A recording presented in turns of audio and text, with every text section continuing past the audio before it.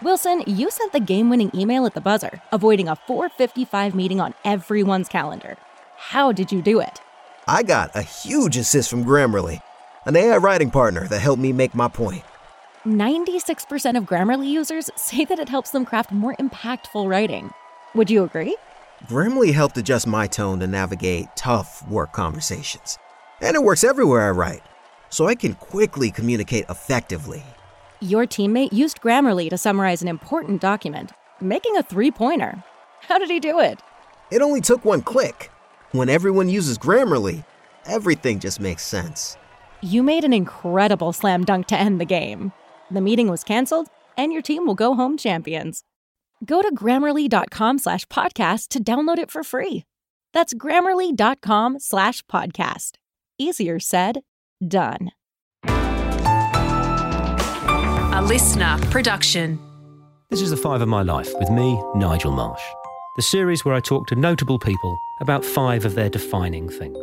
The way it works is my guests always choose a favourite film, book, song, place and possession. They tell me their choices in advance so I can research them, but they don't tell me why they've chosen them. That's the subject of our conversation. The reason I devised this series is I wanted to create a slightly different way to gain an insight into the real lives and thoughts of prominent people.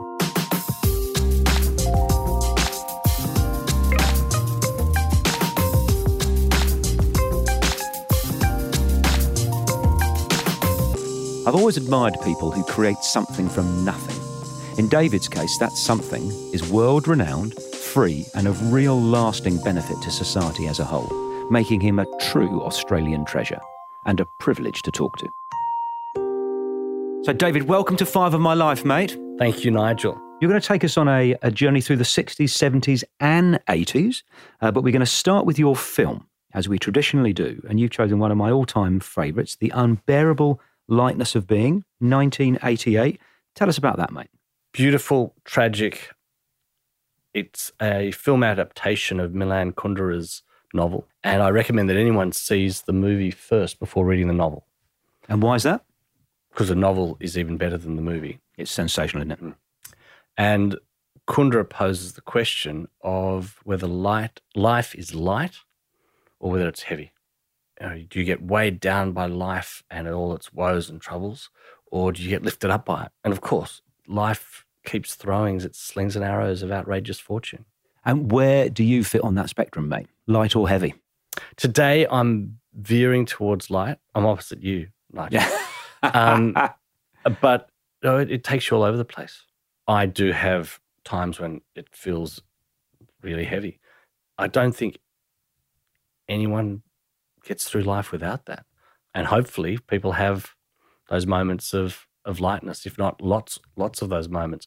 But where the book and the film was so brilliant is there's these different themes and stories that explore this duality of life. And the central theme is the Warsaw Pact invasion of Czechoslovakia in 1968, crashing one of the great popular movements of our time, my time by 3 years only, when the Prague Spring, communism or socialism with a human face as it was called, attempted to reform the dark years of the 50s and 60s of communism behind the Iron Curtain. And the tanks of every Warsaw Pact nation except, I think, Yugoslavia rolled in. The troops themselves weren't told until they crossed the Czechoslovak borders. I actually bumped into a taxi driver who commanded a Russian tank on that invasion. He's still not happy that he was a participant in that. And the hopes and dreams of a nation were crushed. So how long did the Prague Spring last before the tanks went in? It was like a good half a year, wasn't it? It was really on a roll for half a year, that spring of 68, but it had been happening for a couple of years with more and more reforms. Alexander Dubček, the Czechoslovak president, had really started to foster those and embrace them. And suddenly people could say what they wanted. Yeah. And this was a movement that came through the arts, the films of the time, the novels, the plays in particular, the plays and the films of the time. And a real flowering of creativity. And I actually, as a result of this, lived in Prague from 1993 to 1995. Tell us when the country was liberated. It went 68, the tanks rolled in, and then was it 89? 89, a couple of weeks after the Berlin Wall came down. And Milan Kundera set the novel just in 68. 68, right. And so you're in the country a couple of years after they've got their freedom again. It was extraordinary. It was living history. Literally every month there would be some change. Another building would be closed to be renovated. I had the gumption to put on the first art exhibition I organised called The World in Praha, which was a photographic exhibition of people living in Prague, the centre of Europe healing itself after the 20th century, in a building called Obecny Dom. Oh, amazing. Yeah. And other Australians in excess filmed many of their kick videos in Obecny Dom and in Prague. This is the Opera House. This is the equivalent of the Sydney Opera House in Prague. That's, I suppose, also an example of how downtrodden and forlorn the Czech people were at the time, that some young bumpkin from Australia could just turn up and say, hey, can I put an art exhibition in here? Yeah. Isn't there a story about how that building was built? Absolutely. It was built by public subscription. Right. Obecny Dom literally means the people's house. So unlike, say, the Sydney Opera House, where it was built by lottery tickets, people literally would write, yep, there's my 5 kroner, my 20 kroner, my $5, my $20. And that's a wonderful example of a very civic-minded people.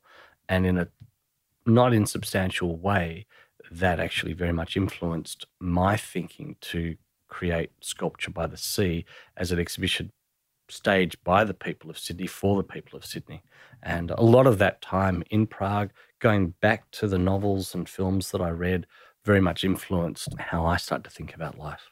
So it's amazing when people, and I include you in this list, don't want to embarrass you, but people who do things that add to the overall richness of society for free, forever, and for future generations. So it could be something like, I don't know, the High Line in New York.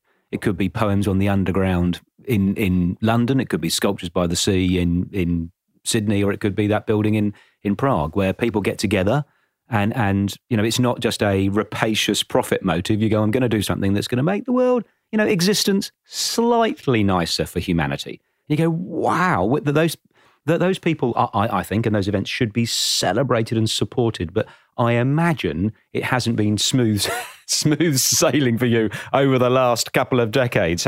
How would you, on a scale of 0 to 10, 10 being very easy, how would you describe getting Sculptures by the Sea up and running? Getting it up and running was very easy. Right. Keeping it going from 1999 onwards, so it started in 97. Then I had an extraordinary run of good luck, including winning the Lucky Door Prize at Tropfest when I was stony broke. I won $16,000 of computers about a week into organising the first Sculpture by the Sea. How? What did you enter? You just put your name down and you get the Lucky Door Prize out of 100,000 people that are there. And I sold those for $6,000, and that cash flowed the first Sculpture by the Sea. Then Andrea Stretton commissioned me to do Sculpture by the Sea around Australia in 1998 in 5 locations for the Olympic Arts Festival. So all that sort of good luck was great. And then 1999 hit, and it was like, we don't have the Olympic money. Not that it was huge. I earned $14,000 for 18 months' work, but it was an extraordinary 18 months putting on 5 shows around Australia. And then it was really hard. As I try to quip, it's been the joy of my life and the albatross around my neck. And it's something, I just adore it, but there's, when I talk to people who do remarkable things, sometimes the kickback and opposition they get is surprisingly from the people in the epicenter of the thing that they're doing and helping. So you weren't necessarily carried shoulder high by the art community and applauded. Oh, by serious sculptors, yes. Yeah. With a little bit of an exception that could the show just always be serious? And it was like, well, if we're going to make this work, we've got to get sponsors in. We've got to get, we can't. We need the ice cream van. We need the ice cream van, exactly. Although I think serious sculptors would have applauded that one. The arts bureaucrats hated it from minute one. Doors were shut. Why? Why?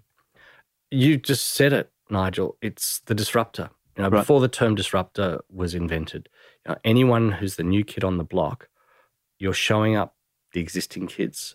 And in this instance, what back in 1997, 98 was a very small public sector pool of funds for the visual arts were controlled and still are totally controlled by a self-appointed, self-perpetuating group. Yeah.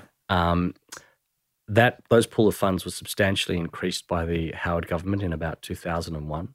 So the visual arts aren't the paupers that they were, but the visual arts are not the rich cousin either. Sure. And so these funds are very much controlled by a small number of people. And their mantra before Sculpture by the Sea arrived, their mantra to the politicians was, we can't engage the public because you don't give us enough money to engage the public. The reality was they didn't want to engage the public. They just wanted to engage their own coterie, their own like-minded thinking group. But Sculpture by the Sea showed how it could be done. And then suddenly the Sydney Biennale came out from under its cover and, hey, wow, the public might like the visual arts. Why don't we try and go to Cockatoo Island? All of these things started to happen. And the visual arts have really taken on a much more prominent place in Australian life as a result. Now, we're going to move from the 80s to the 60s. Now, your film is one of those rare things that is a great book and a great film.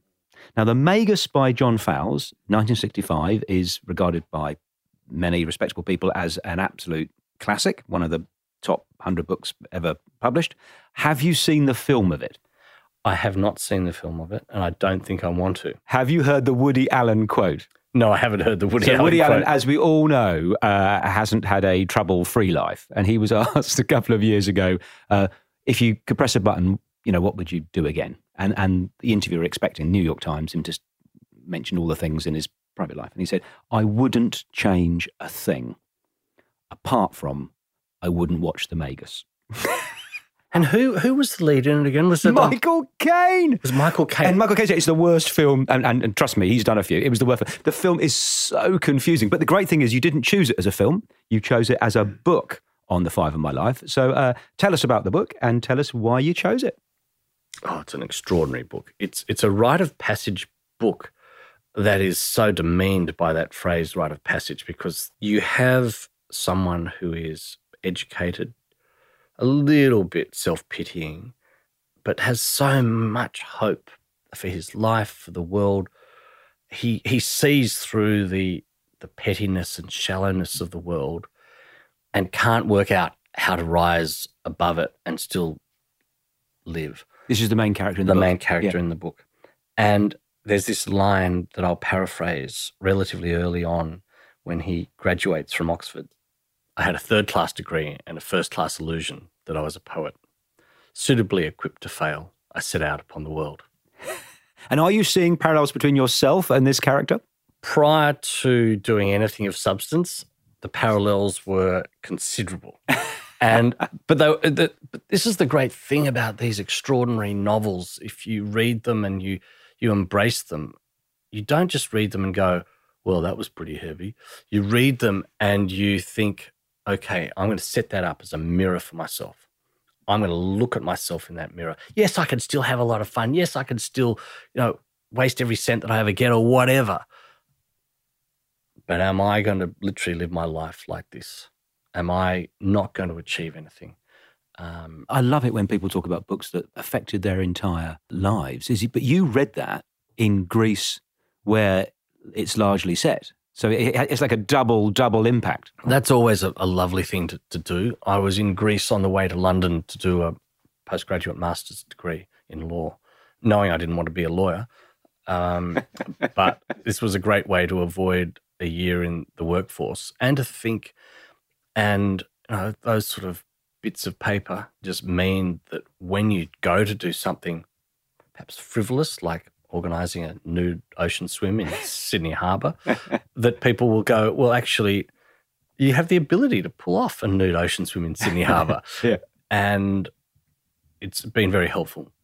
Sadly, along the way, my legal skills have been required, not just for the upside of managing Sculpture by the Sea, but for the downside as well. And this is people trying to sue you, or? No, not sue, try to take advantage of Right. us or the artists. There was a major national photography competition a few years ago where the winning photograph was taken at Sculpture by the Sea, and this mega... Right. Featuring a work. Yeah. Yeah. And this mega multinational company rang us up and said, wow, you guys are going to get so much free publicity. And we said, that's great. We'd really love to work with you on that. The only thing is the artist has the copyright in that image. And there's the section of the Copyright Act that says that.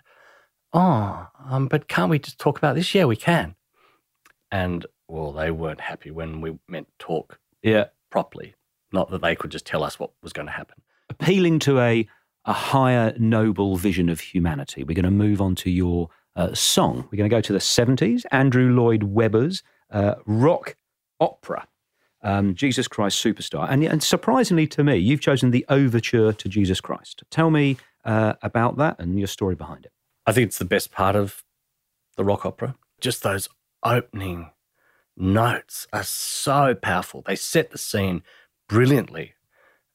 The drama, the tension, it evoked everything that was on that stage of that massive drama in world history of Christ being crucified, his own people in the form of Herod saying, yeah, do away with him. I'm not going to rescue him. Pilate going, really? You want me to kill one of your own when I'm prepared to let him go? Judas betraying him, Peter denying him.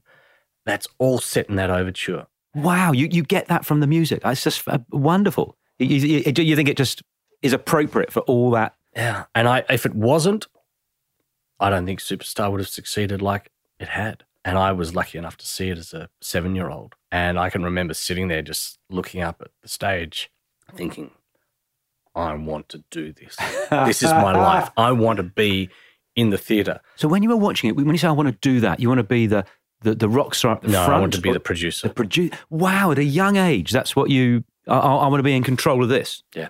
And one of my favourite jokes from that time was one of my best friends, you're having a sleepover and you say, what are you going to do when you grow up? I said, I don't know. What do you think I'm going to do? He says, you're going to be the guy on the cruise ships who organises all the events.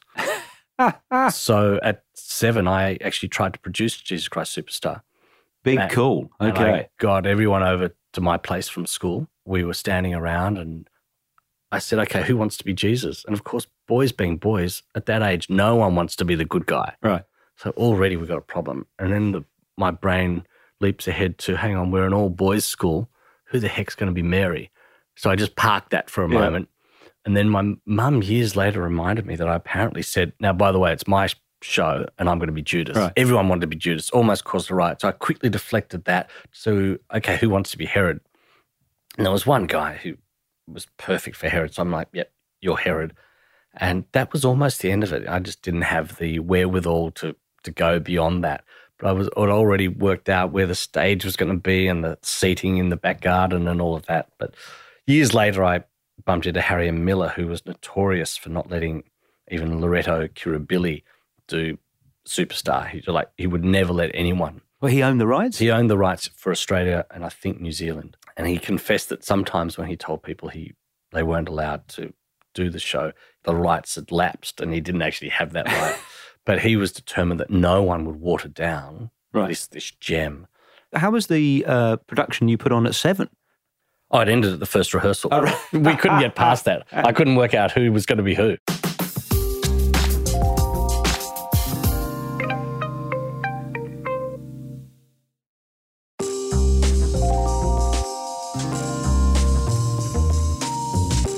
Beachcomber Island, Fiji, is the place that you have chosen on 5 of My Life. And I, unfortunately, have never been there, but I have Google imaged it in research and in your honour. Holy moly. It's like a cartoon Thomas the Tank Engine desert island with fringed by sand, palm trees. It looks like you could walk around it in 10 minutes. Tell me about it.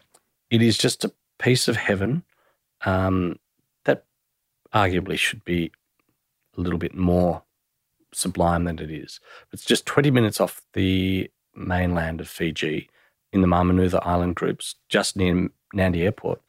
And it is exactly what you say. It's a coral atoll, and it has a neighbouring island called, in marketing terms, Treasure, and almost to create a triangle, a little sandbar that, for whatever reason, never grows that coconut that lands on it. So you've got these 3 exquisite little drops of sand that have come out of the reefs of Fiji. And as a child, we went to Fiji quite often. My mother's family had a business there, and my father had grown up in Fiji till the age of 6 when he was evacuated at the start of the war in the Pacific. And the family connection actually goes back 4 generations to my great-grandfather, who ran away to sea at the age of 10 because he didn't like his stepmother. And he, through probably good luck and good hard work, rose to be a ship captain, and he sailed primarily the Pacific. And that's where our family's love of Fiji began. And we used to go there once or twice a year because my cousins lived in Fiji, because my uncle and aunt ran the Fiji fruit business that we had at the time. And we used to go to Beachcomber. As it was then called Thai, they marketed it under its Fijian name. And it was a Robinson Crusoe type of island back then. Now it's a bit of a party island and quite a lot of fun, but I think probably a mixture between the two is probably a nicer place to be. And after I'd been running Sculpture by the Sea for about 7 years, I just needed a break. I was totally burnt out, seriously overweight. And I went to Beachcomber, and it was just like returning home. I hadn't been there since I was 14 or so. So I'd missed the party island thing, 14 to 37. I was the one person who should have realised what that island could have delivered to my 20s. But anyway, I saw it and I just went, this is the place in the world to organise an ocean swim. Are you mad? So you at a time of your life where you need a break, you're running a stressful event, and you think the way I'm going to have a rest is organising a stressful event. Yeah, Nigel, Explain yourself. Thank you for pointing that out. What I should have said is I'm going to come to Fiji every year and I'm going to swim between Thai and Treasure, Beachcomber and Treasure, because that's the perfect 1 kilometre swim. So you tell me you organised a proper swim with Olympic champions, if I'm correct. Yeah, we had the winners of 20 Olympic gold medals from Australia, New Zealand and America participate over 9 years. John Conrads and Shane Gould, Murray Rose, New Zealand's greatest ever swimmer, Daniel Loader, Natalie Coughlin, the most medalled American female swimmer. Ocean swimming, as you know, is an extraordinary sport, and it's like climbing a mountain. You see that mountain, you want to walk up it. You see that distance and you swim it.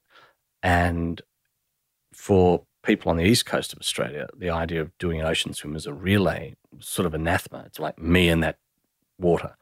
But the team spirit, the camaraderie that happens in a relay over these long distances, like almost no one can swim 18 kilometres. Good swimmers, very good swimmers, can basically get to 10 kilometres without blinking.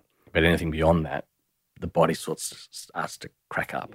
18 is the equivalent of swimming, of like doing sort of 2 marathons as a runner.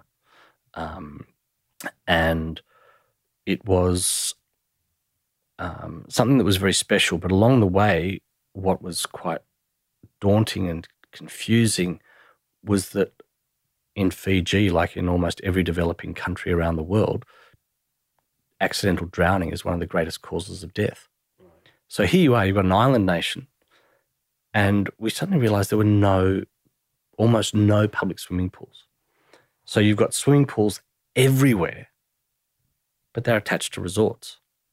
You've got staff at these islands and at these resorts who can't swim, but they're meant to be there looking after people. And so we started to teach Fijians how to swim. And interestingly, in Australia now, we are getting more drownings each year because so many people who are coming to Australia are coming from these countries who, where swimming is not a natural part of their lives. We're going to come to your 5th choice, which oftentimes is my favourite of my guests' choices. You've chosen a wooden shoehorn from Japan. Explain yourself, man. You quite rightly pointed out reckless stupidity which is behind organising the Fiji swims. I didn't have the time nor the money for it, and I should have just taken myself off on little holidays to swim. Well, when I decided that I needed to do something else, but this did overlap with the Fiji swims for a couple of years, shortly after meeting my wife, we went on our honeymoon, and she said, these extraordinary places that you're taking me to that no one has heard of, these private sculpture collections and whatnot in New Zealand. You should organise tours. And I said, I have no time for that. And she said, but we've got to do it. I said, if you organise it, I'll help. Well, I ended up doing it. And we did the first one to Denmark for Sculpture by the Sea, which happened in Denmark in 2009, thanks to Crown Prince Frederik and his Mary Donaldson, now Crown Princess Mary, having one of their first dates at Sculpture by the Sea back in 2000. And Frederik saying, we've got to do this in Denmark. And so we did this art, food and wine tour to Denmark. And suddenly people wanted to come on these tours. And my wife had lived in Kyoto for a year when she also quit being a lawyer. She's now an architect. And Kyoto is the most extraordinary city. We went on a research trip there, and we had this wonderful day wandering around Kyoto. And as we were walking along the Philosopher's Walk, I've just spotted this little shop, and I thought, oh, that looks interesting. And we wandered up there, and there was this tiny, beautiful little wooden shoehorn, only 3 or so inches long. And just whenever I use that, it reminds me of my wife. And you need shoehorns in Japan because you're constantly taking your shoes on and off as you go in and out of temples, in and out of restaurants, in and out of everything. And one of the very serious tips that we give our guests on our Japan tours is don't wear anything other than slip-on shoes because you get so fed up tying up and untying your shoelaces. I have to go back to the Danish nation owes you a debt of gratitude. Sculpture by the Sea is a great first date. From the guy's point of view, it's free. It makes you look better than you are. If the date's not going anywhere, got to run. Yeah. If the date's progressing nicely, there's bars and restaurants and cafes everywhere to extend to. And I'm not sure who out of Crown Prince Frederik or Crown Princess Mary invited whom to Sculpture by the Sea, but at Crown Prince Frederik's opening speech for Sculpture by the Sea in Aarhus in 2009, he said that as he was taking his first steps around Sculpture by the Sea in Sydney, he was taking his first steps with the future Queen of Denmark. And the Danish crowd, your awe was multiplied by 1,000 million. And the Australians were like, what was such a big deal about that? And the Danes said, royalty just don't ever tell you that sort of stuff. Yeah, vulnerable and intimate. It was, it was very special to have a tiny little part in that. But I didn't own the slip-in. That's a lovely story. So on that theme, I'd like to ask you about being a dad sort of later than some others. So some people have kids, before 20, and you go, oh, that's a bit earlier than others, and some people have them after 50, oh, that's a bit later than others. You be in the latter group. Is how did you find that, having been, living the life, the amazing life that you've lived, and then you've got a squawking thing that's dependent upon you? I'm loving it. Of course it's hard. Like anyone who's been lucky enough to be a parent, I can't imagine life without our son. It is an extraordinary joy and privilege. If I'd had a child in my 30s with all the struggles of Sculpture by the Sea, when I was earning, I earned an average of $20,000 a year for the first 7 years of Sculpture by the Sea. Bring a child into that. So I've been lucky to have a child later in life where now I have at least a modestly reasonable salary. And it's fantastic. Coming to my 6 traditional final question. Unlike your 5 choices, which I have here in advance so I can research them, I never know what my guest is going to say for the 6th question, which is makes it all the more exciting for me. Who would you like to hear on 5 of My Life next, and why? I'm sorry to say this, But if you can achieve this, it will be brilliant. Okay. But the man to whom the world owes the greatest debt of gratitude is Mikhail Gorbachev. Isn't he in the ground? No, he's not. Is he not? How old is he? He's fairly old now, but he's much maligned in Russia. He changed the course of human history. He absolutely did. No one in the history of the world has voluntarily laid down their position of preeminence, their weapons, that the Soviet Union did. They didn't surrender per se, but they made the current world possible, the world without the Cold War. Gorbachev saw the Soviet Union as a system was inherently flawed. Interestingly, in 1969, he went to Prague, and in his autobiography, he says that he could not understand how hated he was. People weren't telling him that he was hated, but he could just see it in their eyes.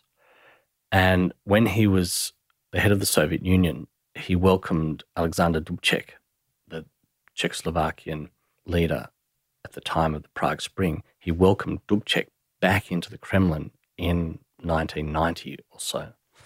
And Dubček is walking down the corridor to meet Gorbachev, and there's just tears coming down his face. And Gorbachev suddenly realizes that the last time Dubček was in that room, he probably didn't think he was going to live to see the sun come up again. So, wow, you didn't have to deliver, mate, with your last answer, because it's always surprising, but I had no idea that was where you were going to go. So thank you. That's really a really thoughtful, interesting challenge that I willingly take on. We will get on the phone to the Kremlin. Do try and reach out to him. He's a very special person. David Handley, thank you so much for sharing your choices on 5 My Life. Thank you, Nigel. The 5 of My Life was presented by me, Nigel Marsh. Producer, Alex Mitchell. Sound production and theme music by Darcy Thompson and Matt Nicholish.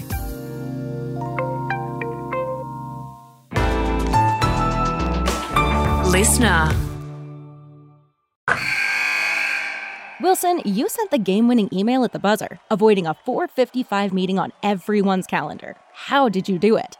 I got a huge assist from Grammarly, an AI writing partner that helped me make my point. And it works everywhere I write. Summarizing a doc only took 1 click. When everyone uses Grammarly, everything just makes sense. Go to Grammarly.com/podcast to download it for free. That's Grammarly.com/podcast.